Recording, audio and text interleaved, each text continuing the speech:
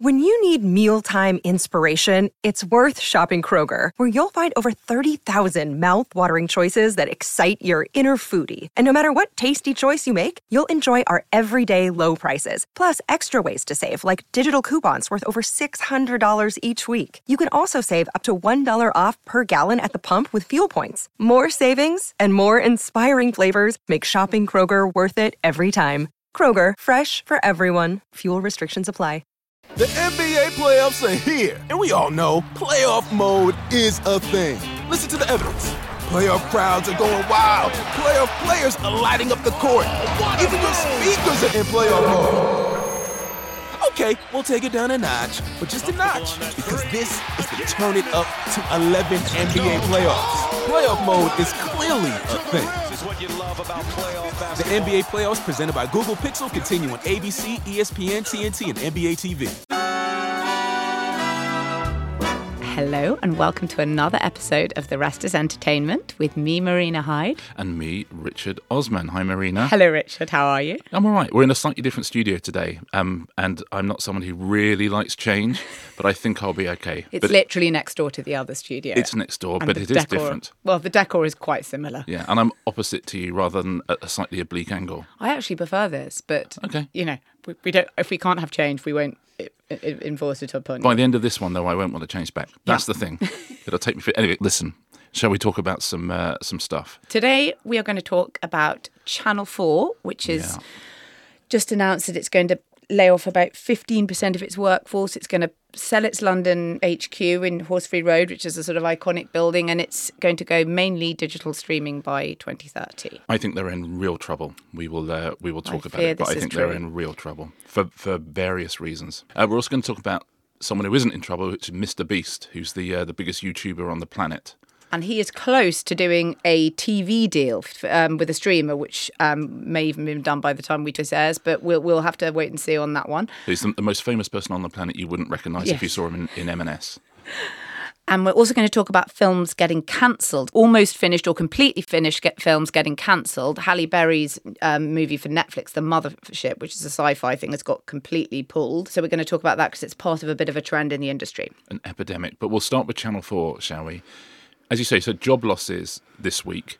The big issue in TV is the collapse of the advertising market. So advertisers are not advertising on linear television, or it's much, much less than they did. So if you're ITV or Channel 4 or Channel 5, that's a huge problem. And so you have to cut your cloth accordingly. But while Channel 5 and ITV have ridden this out rather well, Channel 4 seem to be slightly stuck on the rocks of it for a number of reasons, I think. But, it's a very difficult environment to run a TV channel in.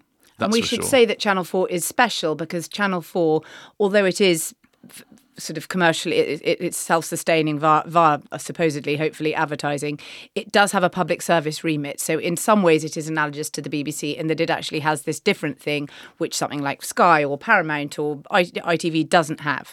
Absolutely. And while the BBC have obviously got a lot less money than they used to, at least they sort of know the money they're going to get because, they know what the licence fee is, the government sets it, and they have cut it and cut it and cut it, or, they haven't raised it. So the BBC can sort of plan ahead. Whereas Channel 4 don't seem to have planned ahead quite as much as they might have done, because I think it's fairly widely predicted, this advertising slump, and I think people at the channel think it's going to turn around, and perhaps it will. I suspect it might not. But they have really sort of run into the ground in the last 18 months, completely run out of money. If you talk to any producers, they're not commissioning. There are shows on the shelf which they are not putting out. Well, that's quite an interesting part of it because the indie sector, the independent producer sector, which was essentially created by the existence of Channel 4. Because Channel 4 existed, we built up this amazing, vibrant sector in this country. And, let's not forget how big the creative industries are in this country. And it's, in some ways, one of the last great things we make. So they had built up this whole sector.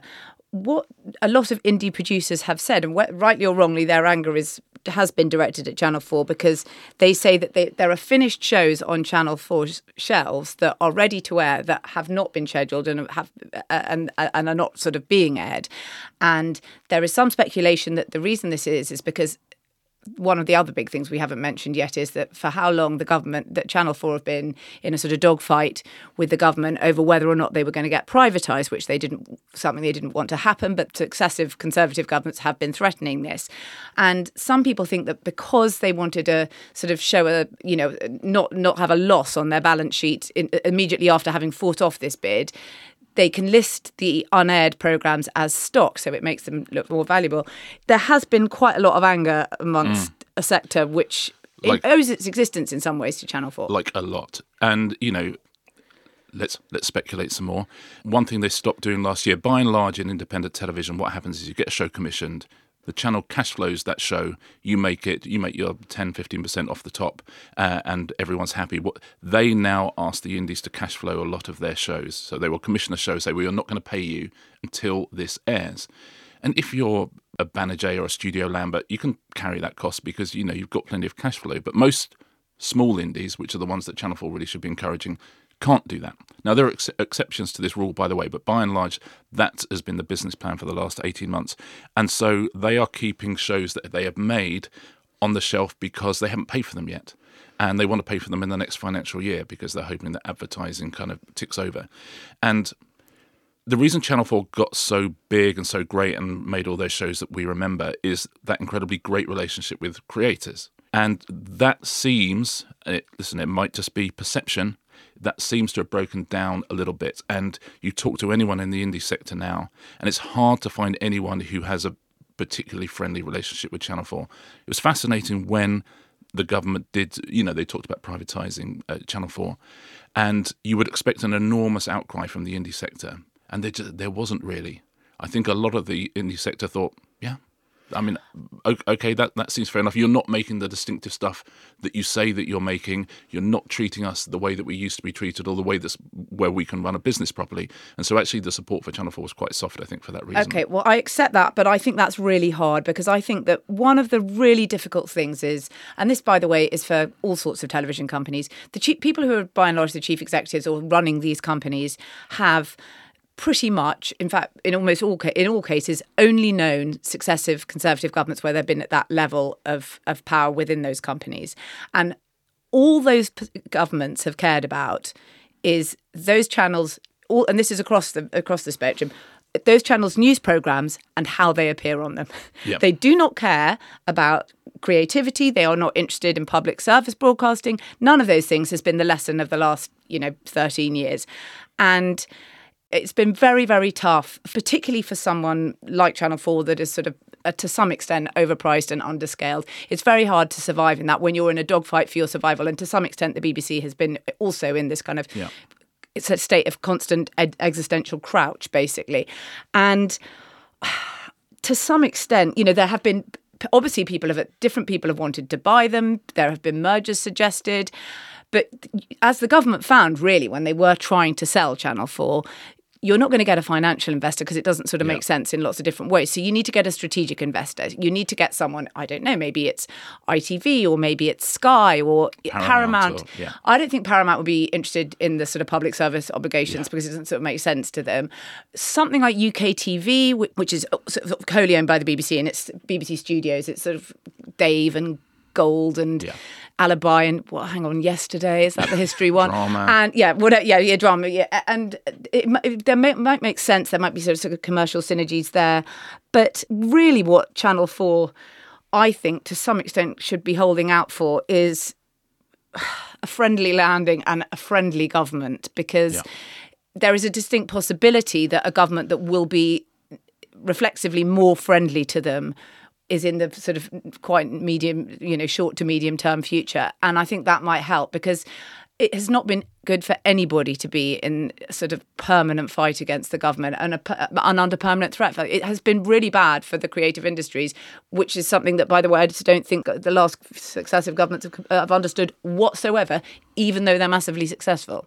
Well, that's it, because, as you say, they just get slugged off on Channel 4 News and that's all they care about. And they don't care about a multi-billion-dollar industry. It is so one-eyed to care just about the news programming. So I would agree that they have fought fires very well at Channel 4 against the government and against what's happened. I absolutely agree with that, and that takes up an awful lot of their bandwidth. I do think, however, though, that television it's many things, and it's digital first, and it's getting young eyeballs and all that kind of stuff. And there's a million things you can talk about, a million things you can write papers about. But it is a hits business. It is a hits business and nothing else. And BBC has been under enormous fire, and it's amazing what Traitors and the Gladiators will do to you. ITV has been under the same pressure for advertisers. It's amazing what Mr. Bates versus the Post Office can do. It's amazing what making your own IP and exploiting it can do. Channel 4, I think, has had trouble creating hits in the last 5 or 6 years. It just has. Most of the big hits on that channel, Grand Designs, Location, First Dates, Cats Does Count, and all of those things are shows from a very, very long time ago. And the hits they've had would be Bake Off and Taskmaster, which they simply bought off the shelf from somewhere else, which, if you're an indie, is not something that you think of when you think of a distinctive broadcaster. I think it's right that they do that. I think Taskmaster fits perfectly on that channel. I think Bake Off fits perfectly well, but you can't have those as your only hits. The idea about getting those is you produce what we always have, which is a halo effect, which is people come for Bake Off and suddenly they see all your other offerings. You can put a great show afterwards. You can put trailers in all the ad breaks in Bake Off. That's why Bake Off is so valuable. Same with Taskmaster for a younger audience. Also drives people to digital. But when you do that, you have to have a big stable of new shows that people really, really want to watch. And I think they've had difficulty doing that. I think they've had difficulty updating the slate. Last Leg, again, is from years and years ago. So they've got great shows there. But other than perhaps The Piano, it's hard to think of anything that's been a breakout hit on Channel 4. And the problem with that is it's the law of diminishing returns, which is if you're not having the hits, you can't promote the new shows that you've got. And then those shows aren't hits, and then you can't promote other new shows. So I think that while they're dealing with the government and they're dealing with the pressures that face them have been exemplary, I think perhaps there has been a slight lack of investment, whether that's financial or emotional, in new programming, in shows that they own. Bake Off, they're not making money from. Taskmaster, they're not. Taskmaster's made by Avalon, and they are many things, but they are not a charity, And Bake Off is made by Love Productions, and again, they signed. That's a huge deal they signed, and Love Productions are doing very, very well out of that. I can't see that Channel 4 are doing particularly well out of that. So they just haven't built that up, and I think that ITV and the BBC. But we should say things like they are still the best place that if you were trying to get a comedy in somewhere, you would want to go to Channel 4, because people think that making a comedy at the BBC is, for various reasons, very, very difficult. And I'm not saying that the BBC don't make great comedies, but it is regarded as, in general, as being quite difficult for various reasons. A lot of things have to go through various layers of approval, and some people find that very difficult to deal with. And Channel 4 have always had that sort of natural, edgy home to it. So they have got lots of assets, and I really hope that they manage to sort of pull it together, because I do think things look pretty bad for them now. Yes, this is the unique problem they have. So if you're Channel 5, Channel 5 doesn't have a public service remit. Channel 5 really, really, really knows its audience. Now, if any channel should have gone out of business, it should be Channel 5, right? If you look back 5-6 years, you're going, one of these big 5 channels is going to go out of business first. Which will it be? You'll say, of course, it's going to be Channel 5. And then Ben Frau comes into Channel 5 and is so laser focused on that audience, and is so laser focused on the people he wants to work with, and the producers who can make the sort of shows he wants to make and will make quick decisions. A quick no is the second best thing in TV after a quick yes, because you move on with your life. But that's because he has an audience that he understands who they are. They're slightly older, and so he can absolutely just make programs for that audience. Channel 4 are in this position where they're still supposed to be making programs for, a younger audience, an edgier audience. And that's very hard to do on a big mainstream channel. It's very hard to get, 2 million viewers for anything with that sort of remit. So it's been very, very hard, but hits change everything. I remember years ago when Kevin Ligo was in charge of Channel 4, and they'd had like a bad year. He's now the director of programmes at ITV. At ITV, and he myself and Tim Hinks, who used to run Endemol, he just said, "Guys, can I tell you what I need? I just need a hit. Have you got one?" And we said, "Do you know what? We've got this thing, Deal or No Deal, that we've been kicking around, and why don't you come along and have a look at it?" Came along, had a look at it, said, "Yeah, I'll have 200 of those," and it was getting 5 million within 6 months, because and that's because he's a program maker, understood what he was watching, understood where he could play it, understood why people might want to watch it. They don't have a hit quiz, Channel 4, which is crazy. Every channel has a hit quiz. Hit quiz is are sort of actually quite easy to do because people love quizzes. You get a great format, you get a host that people like, boom, you're done. And BBC Two's biggest shows, House of Games, Only Connected and University Challenge, they don't cost them anything at all. People love them, and they can make hundreds and hundreds of episodes, right? That for a channel, that's the sort of thing you need on the channel, just to bring people, just day in, day out, a simple thing like that. And they don't have it. Entertainment hits are few and far between as well. It's hard. What they're doing, what they're trying to do, the business they are being asked to run is very, very, very difficult to run. But it would be easier to run if just 2 or 3 times a year you just had a massive hit that everyone went crazy for.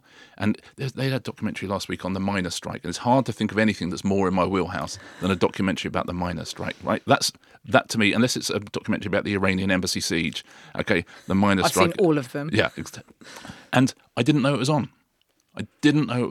And that's not their fault. Other than I hadn't watched another show on Channel 4 which would have told me that it was on. And that's the spiral you get into. You get into a death spiral pretty quickly. And I think, the unique way they're funded, the unique audience they're supposed to attract, and the environment they are in now with huge ad downturns, I mean, it's a very, very hard ship to turn around. Yeah, and as I say, I have a huge amount of sympathy because the semi-unique companion of the BBC over the past few years is being under sort of existential attack by the government. It will be helpful for our very, very successful creative industries in this country perhaps not to be allowed to be a business and to be allowed to be as successful as they can be and as they are without being under constant attack. And it's not a particularly party political point. It should be a business point from supposedly the party of business. Should we end on a positive note and send people in their direction? A couple of shows recently. So The Piano is great. Go and watch that on All 4. Yes. And Big Boys, the sitcom, is really, really good. Just started the second series. There's good stuff out there. So, support them if you can. All of those on All 4. Well, now shall we talk about someone who is not in trouble in any way? Who Nadine Dorries is not trying to shut down. Who Nadine Dorries is not in any way, who none of the culture secretaries could or would shut down, because they probably don't even know who he is Mr. Beast. He is the world's biggest YouTuber. He's on the point of doing a deal to bring a series to one of the streamers, probably Amazon. By the time you hear this, maybe he'll have been inked and they will have announced it. He's famous for his competitions, which we're going to talk about in a minute, and he's been shopping it around, and it's rumoured to be a sort of $100 million deal, and which I think he could probably get more. That'd be almost nothing to him. And it ties into the last thing because, YouTubers, I think in our brain we've still got that thing of just someone talking to camera saying, "Hi guys, I'm having my breakfast." Yeah. And us going, why are people watching this? But actually Mr. Beast, who sort of started roughly doing that, the stuff he's making is brilliant. He's 25. Yeah. I mean, I find it quite awful that I'm using the phrase mainstream media, but you do not really see him covered in the mainstream media.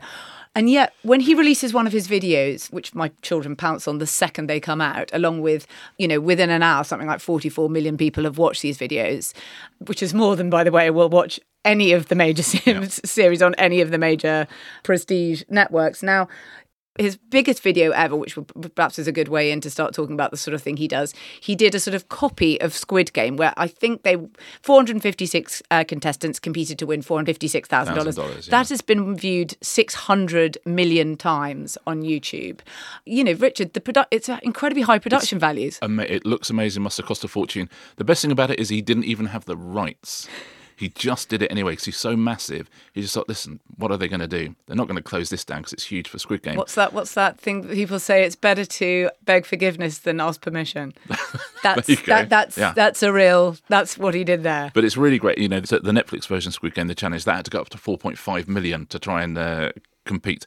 Exactly that. It's really, really good. He puts proper money into these things. He says they cost the average video costs 1.5 million or something, and loses money. He loses money on those big videos and gains all of that money back on his smaller channels, which are sort of the game playthroughs and the slightly more traditional. I've watched him play a huge amount of Minecraft, I'll be honest. Yeah. Him and his friends. I've watched it.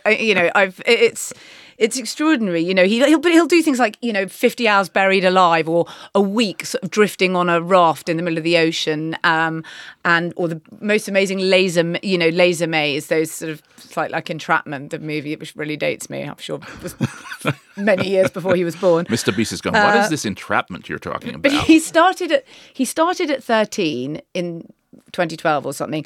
And though his first big one was he counted to 100,000. Yeah. I don't know how long it took him. It took him like a week. Oh my God. But this is why I really like the guy. So yeah, I've got a huge amount of time for him. Started out doing game run-throughs, which is the traditional thing, then started doing stuff about other YouTubers earn.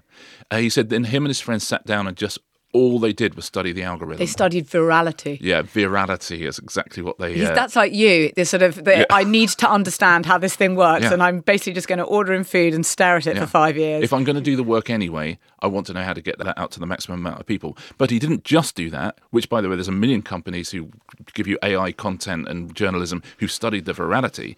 They studied that and then studied what people love to watch. Yeah.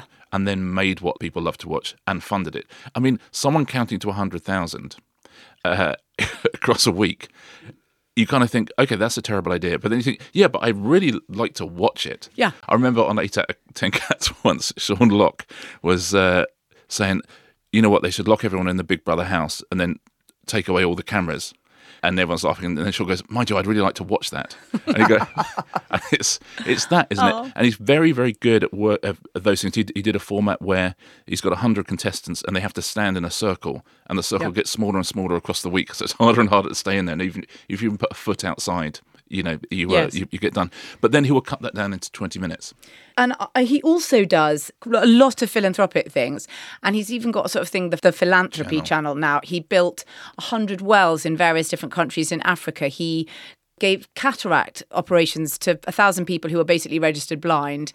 And what's kind of interesting is that there have been a lot of people sort of criticising that and saying, oh, this is all for clicks or whatever. And funnily enough, when my children first showed me him quite a few years ago now, I was like, this is awful. He does it all for clicks. This is terrible. You should do these things anyway, not for clicks. And I then went away and thought about it and thought, you're such a twat, Marina. Not for the first or last time. Because I tell you what, it was always like this, okay? Yeah. The Medicis building half of Florence. And finally, we're back to the Medicis. Basically for clicks. It was the Renaissance clicks, right? Andrew Carnegie building the libraries or whatever, building things in Europe, starting up. Henry Ford and his, helping his workers. It was all for Gilded Age clicks, okay? It was always like this. This kind of thing was sort of paternal and feudalistic and whatever, but the fact that he's doing it at all, a 25-year-old kid is doing it at all. Also, I don't think there's anything that weird about it. This is someone who's grown up in an age where I don't think it's any coincidence, as I've said before, that superhero films have become this huge kind of major kind of part of culture because all the institutions have failed. You're growing up in a time of institutional failure where two kind of ancient men are going to spend probably this year fighting for the US presidency to run the world, and things don't work. And is it a weird response that young people think that maybe this is... And yes, the message should be that institutions cure people who are registered blind and build these wells and do all the things. But given that they don't, why was I what was the wrong with the clicks? What made him any different to the Medicis? Apart from he hasn't murdered anybody. But you know what I mean? At time of recording. Yeah, at time of recording. And I felt I was being a real sort of stick in the mud about it, and I think he's amazing. And there's two ways to get clicks, of course. You can do it the Mr. Beast way. By the way, he's called Jimmy Donaldson, is his name, but Mr. Beast, I think, is a better brand. You can do it the Jimmy Donaldson way, or you can do it the Andrew Tate way. Yes. And I'd rather people were doing it the Jimmy Donaldson way, and I'd rather kids were watching somebody digging wells, whatever the motive behind it is, than someone, I would spouting. too, 100%. Although the flaw in the sort of mainstream media, again, to use a term that I can't believe I'm just completely deploying all the time now, but is that when people sort of started hearing that this Amazon deal might be in the offing, people started saying, he's the anti-Andrew Tate. And it's kind of like, no, he's much better than that. He's much, he's much bigger and he's much more successful. It's like, I know you've only heard of two YouTubers, but you don't have to bet, that others are available. But I think he's a really fascinating, interesting, kind of amazing character, really. And it's interesting that even people like Amazon, who obviously are the sort of among the richest corporations in the world, feel that unless they get these people in, I don't know, maybe they'll never lure young people into traditional programming, and that you might permanently lose them to different platforms. So to bring him in to Amazon, if they do the deal or another streamer does it, is really kind of fascinating. Doesn't always work when YouTubers are bought onto programs and onto streamers or to kind of legacy media channels, which has happened a bit. bit because people are terrified by what's happening on YouTube. But I'm pretty sure that whatever he does will work. Certainly Amazon need him an awful lot more than he needs Amazon. You know, I'm assuming that they'll come to him with a deal and say, look, it's 100 million, and he'll talk to his people and go, well, we don't lose anything by doing this. No. So let's he just doesn't do really this. care about making money particularly. He makes money, he makes huge amounts of money, but he loses money on things, and he sort of cares more about the beauty of the high concept and executing it and these incredibly expensive things. He is not sold on sort of like, you know, margins and things like that. He has made a large amount of money, but it's not his motivating. And he works with all his factor. old school friends as well, which is lovely to see. I'm gonna look at his YouTube channel and see what his top videos are at the moment, because it's genuinely, you kind of go, oh God, who is he, Mr. Beast? And then you sort of click on YouTube and you go, okay, yeah, I would like to see that. Hold on, Mr. I watched Beast. huge amounts of elephant toothpaste coming out of breaking a whole house apart the other day. Elephant toothpaste breaking a house apart. Yeah, you know the thing you do with, I don't know what, I can't remember what you mix things together. It's like a kind of giant monster slime explosion. You mix two substances together and it creates this. Look, I bought the world's largest mystery box for $500,000. Yes, please. World's most dangerous trap. I spent 7 days in solitary confinement. I would like to see that. I rescued 100 abandoned dogs. Seen that one. Survive 100 days trapped, win $500,000. So he opened up a chocolate company. So he had these chocolate bars. Feastables, exactly. And to advertise them, he essentially did Willy Wonka. Yep. He said, I'm going to do this competition. If you win this competition, which is like a knockout competition, you can either win a chocolate factory or $500,000. And of course, they went for $500,000. But, you know, it's so smart, everything he does. And he does it in such a smart way. I was watching one where, again, a knockout competition, but where they had one representative of 200 countries from around the world competing against each other. You know, you'd have Syria against, you know, Uzbekistan, you know, in a egg and spoon race. And it's just, he makes them 20 minutes long. You know, on the BBC, that's a 15-week, 1 hour every Saturday night, because that's how the BBC have to do it. The concept is explained in way under 30 seconds and at the start. And that's all the algorithm. Yeah. When we talk about the algorithm, he's not just thinking, it's not a mathematical thing. It's thinking, how long does an introduction need to be? When do I get to the hook? When do I get to the first thumbnails are really action? Important. Colourful and show you exactly what they are. All of that kind of stuff. Again, because he does that and allies it with having great ideas or employing people who have great ideas. He employs 250 people now. He seems to have a whole neighbourhood in where he's from in South Carolina. So if I was... North Carolina, excuse me. Carolina. Correction immediately. If I was someone going into the television content business now, that's where I'd go. I'd go to a Mr. Beast or someone like that. There's loads, the jet lag guys who do games around the world as well. These huge shows that are on YouTube. And again, I think our generation is slightly stuck in that thing, apart from, you know, people, kids who are watching this stuff, slightly stuck in that thing of YouTubers are just telling you about their breakfast. And so again, if you're Channel 4 and you want young eyeballs, how do you do it when Mr. Beast and these people are harvesting all of them, monetizing it in a very much simpler way and making stuff that people genuinely love? Anyway, Mr. Beast, he has flaws for sure. Which of us doesn't? But there's some great content on there. Absolutely. And as you say, he seems to be doing good things with the money. Fast forward 20 years and he'll be, you know, wanting to travel to Mars and being president. Yes. But and even on your basic tariff on YouTube, if you're a creator, you get $4.50 per 1,000 views. His last video, which is $1 Island versus $250,000 island, private island, 82 million views in 3 days. So even at your basic level, that means he's made $370,000 from that in 3 days. But Mr. Beast... he's not on the basic tariff. He ain't on the basic tariff. He'll be on an awful lot more. Because YouTube have this sort of system where their biggest they give so much of the money away to creators, but not everybody gets the same tariff. And again, he's on the very, very top tariff. But that's been the success of YouTube over certain other channels, which is they will monetize the creators. Yeah. You know, and they understood very early that the creators are everything. It's the something like producers are 50% everything. they give away. It is extraordinary. So, he's making a lot. Yeah. Talking of making $400,000 in 3 days, why don't we go to an advert break, Richard? I wish. The NBA playoffs are here, and we all know playoff mode is a thing. Listen to the evidence. Playoff crowds are going wild. Playoff players are lighting up the court. Even your speakers are in playoff mode. Okay, we'll take it down a notch, but just a notch, because this is the Turn It Up to 11 NBA playoffs. Playoff mode is clearly a thing. The NBA playoffs presented by Google Pixel continue on ABC, ESPN, TNT, and NBA TV.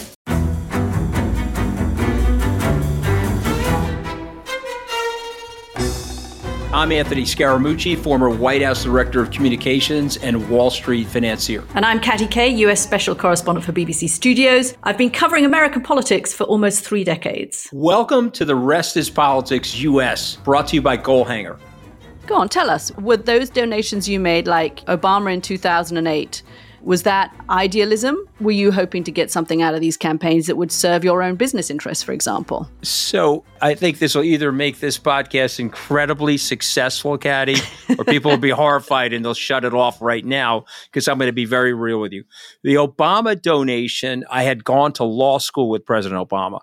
We were not classmates. I was a few years ahead of him. It was 2007. He was then Senator Obama. I had a check in my breast pocket. I went over to the senator. I said, Senator, you and I didn't really know each other in law school, but I'm about to hand you a big check. Can I lie to my friends and tell them that you and I knew each other in law school? Well, Obama looks at me, had the best smile in American politics since Jack Kennedy. Forever. Yeah, he lights up. He looks at me and says, I'll tell you what, if you double the amount of the check, we'll take it back to Hawaii. Okay. And I looked at him. I said, you're done. I had another check in my pocket. I ripped it up. I doubled the amount of the check. And I'm going to tell you right now, I've been to more White House Christmas parties during the Obama administration than the Trump administration. In this pivotal year for the United States, democracy, and world affairs, Britain's biggest podcast, The Rest is Politics, is launching stateside. Uncovering secrets from inside the Biden and Trump inner circles and how they shape the world's most important economy, but also the global economy too. New episodes are released every Friday morning. Just search The Rest is Politics US wherever you get your podcasts.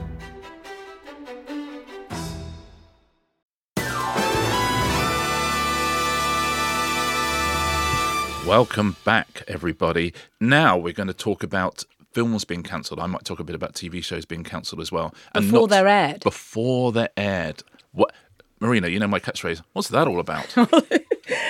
Well, a Halle Berry movie, which is called The Mothership, a big sci-fi thing, was recently cancelled. Now, they said that it was because... And they'd made it, they'd filmed it. They'd made it. It was in post-production. They needed to do some reshoots, but this is such weird bad planning that I can't believe this is the actual reason. They said that the child actors had aged too much. Well, this is quite a sort of extraordinary thing to do, but it's not the first time. Now, first time this happened, well, there was one called, it's mainly been Warner's who have done this, Warner Discovery. There was something called Scoob Holiday Haunt, which was pulled, and they'd spent quite a lot of money on that. Is that a Scooby-Doo movie? Yes, Scoob Holiday Haunt. Yeah. They're trying to just, I took the Scoob and jazz it up. Yeah. And Batgirl. Now, Batgirl cost $90 million to make. Do not do anything that becomes a verb. They now talk about films being Batgirled. They cancelled Batgirl. First of all, they'd sort of made it for streaming, and then they thought, oh, we can't make films that cost $90 million just for streaming. It needs theatrical release. This is awful, and the effects are so bad, it can't go to theatrical release. And they took the tax write-off. So I think they got sort of $30 million as a tax write-off. And bear in mind how long you spend years on a film. Yeah. You spend years getting off the ground. You pour your heart and soul in it. It had joint directors. One of them found out at their wedding that the movie was not going to be released. I mean, it's show business, not show friends. And they had tried to save bits of it by going to the servers and just trying to get some on their iPhone. And then they had to issue this awful statement, because this is what, in order to work again, you have to say, it was a privilege and an honour to have been part of the DCEU, that's the DC Extended Universe, even if it was for a brief moment. I mean, this is what they do to you. And anyway, so that was Warner's. Then, again, Warner's, Coyote versus Acme, which is a John Cena movie. It's sort of based on the sort of Looney Tunes IP, I guess, and Wile E. Coyote's in court for something, and I think John... you know what? It's about time. It's about bloody time. And John Cena is the district attorney or something. Anyway, again, Warner shelved it for a tax write-down. But bear in mind, they'd already done Batgirl. And they'd obviously done Scoob, Holiday Horn, which I must say didn't get quite the purchase on the discourse as the other ones. But David Zaslav, who's the sort of CEO, said, it's taken real courage to do this. Well, this was not a view shared by the creative community, who all said, why would you bring a movie to Warner's when you might do all of this and then they might just pull it? So then what they've done now is they've said, okay, well, what we're going to do is we're going to shop this around. If anyone else would like to buy this off us, one of the streamers or something else, then do please come and buy Coyote vs. Acme. I think it will actually get sold, and so it will make it to air, unlike Batgirl or this Halle Berry movie. But you can see why creators, it's sent a real chill through the creative industry. Well, it's getting anything made is almost impossible. Yeah. And it takes years and years and years, and there's knockbacks and knockbacks. And suddenly someone says yes. You think, they said yes, so okay, we're in pre-production, and then during pre-production it gets shut down, or one of the actors can't do it, or the presenter you want can't do it, and so it's not going to go out. But that's years and years and years to make it, to finish it, to picture lock it, and to finally go, oh my God, the last 5 years of my life have been worth it. I've made Batgirl. Now I can enjoy my wedding. And for it to then disappear. And now to check my messages. Yeah. Weren't she checking her messages at the wedding? I thought, you know what? It was a he, yeah. I mean, was yeah. it? Yeah. I think it was a bit of a 3-day event in Morocco. Sorry, we're getting really into the weeds of this guy's wedding. What day was it that they told him? It's not clear, but I mean, it is going to put a dampener on things, isn't it? Yeah, you shouldn't be checking your phone during the first dance. That's all I'm going to say, although it is Hollywood. Is there a particular reason for this other than movie theatres doing less well and tax write-offs being important and people having to spend such a huge amount of money on every film now?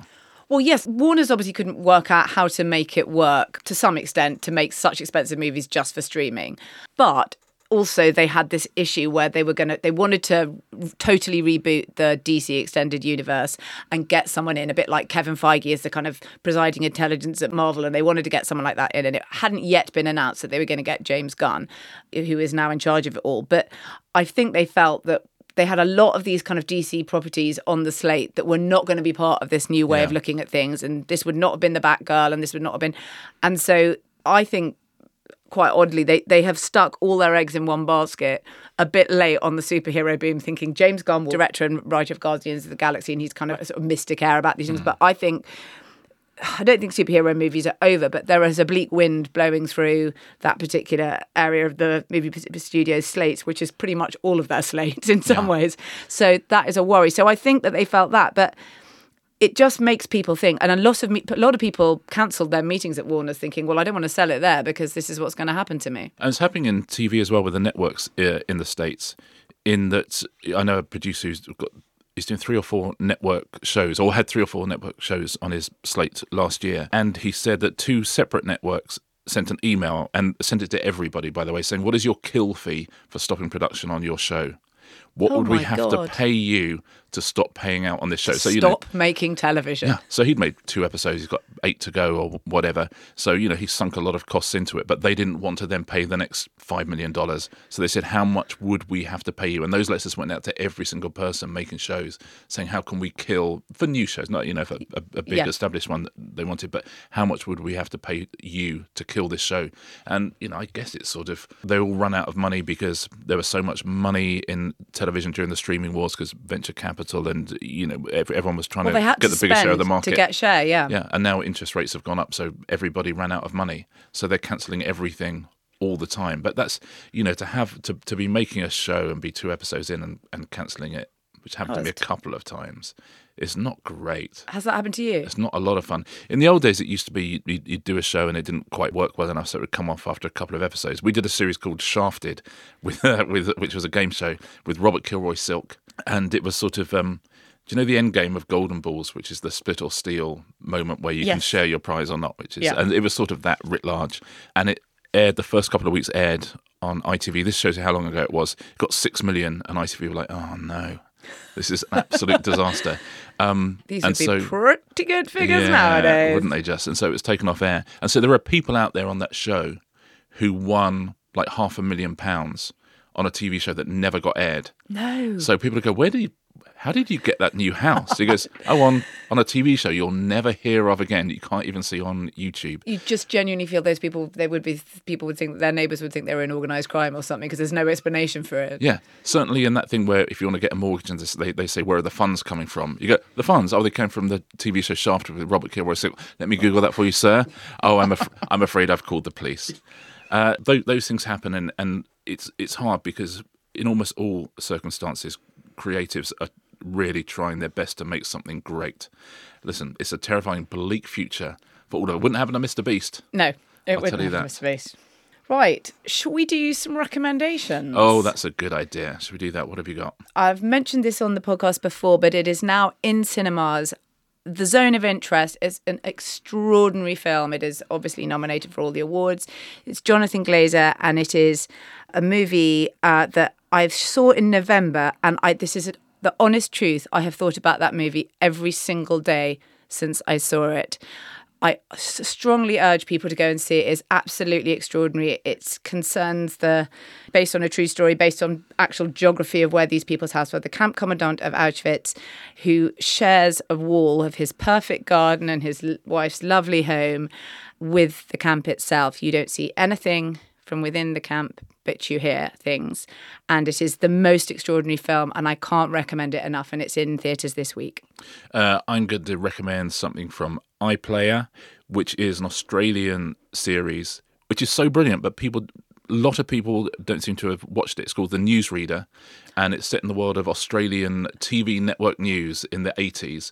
Like a lot of these things that are coming over from Australia now, like Colin from Accounts and things, it's brilliant. It's got actors you don't particularly know in it. It looks beautiful. It looks really 80s. It's got great kind of 80s fonts and stuff like that. But there's 2 seasons of it on iPlayer, and I really strongly recommend it. It's just, one of those brilliantly written, brilliantly acted shows where you just go, oh, why didn't I know this show existed? And it's on iPlayer, so you don't need any other platforms, anything at all. You can just sit and watch that. I most certainly will.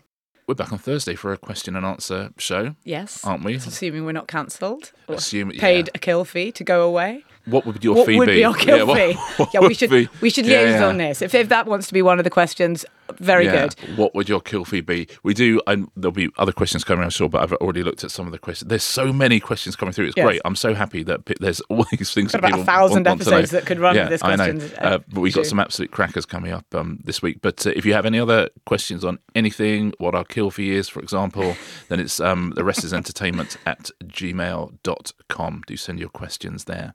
That was fun. That was brilliant. All right, everyone. See you Thursday. See you Thursday.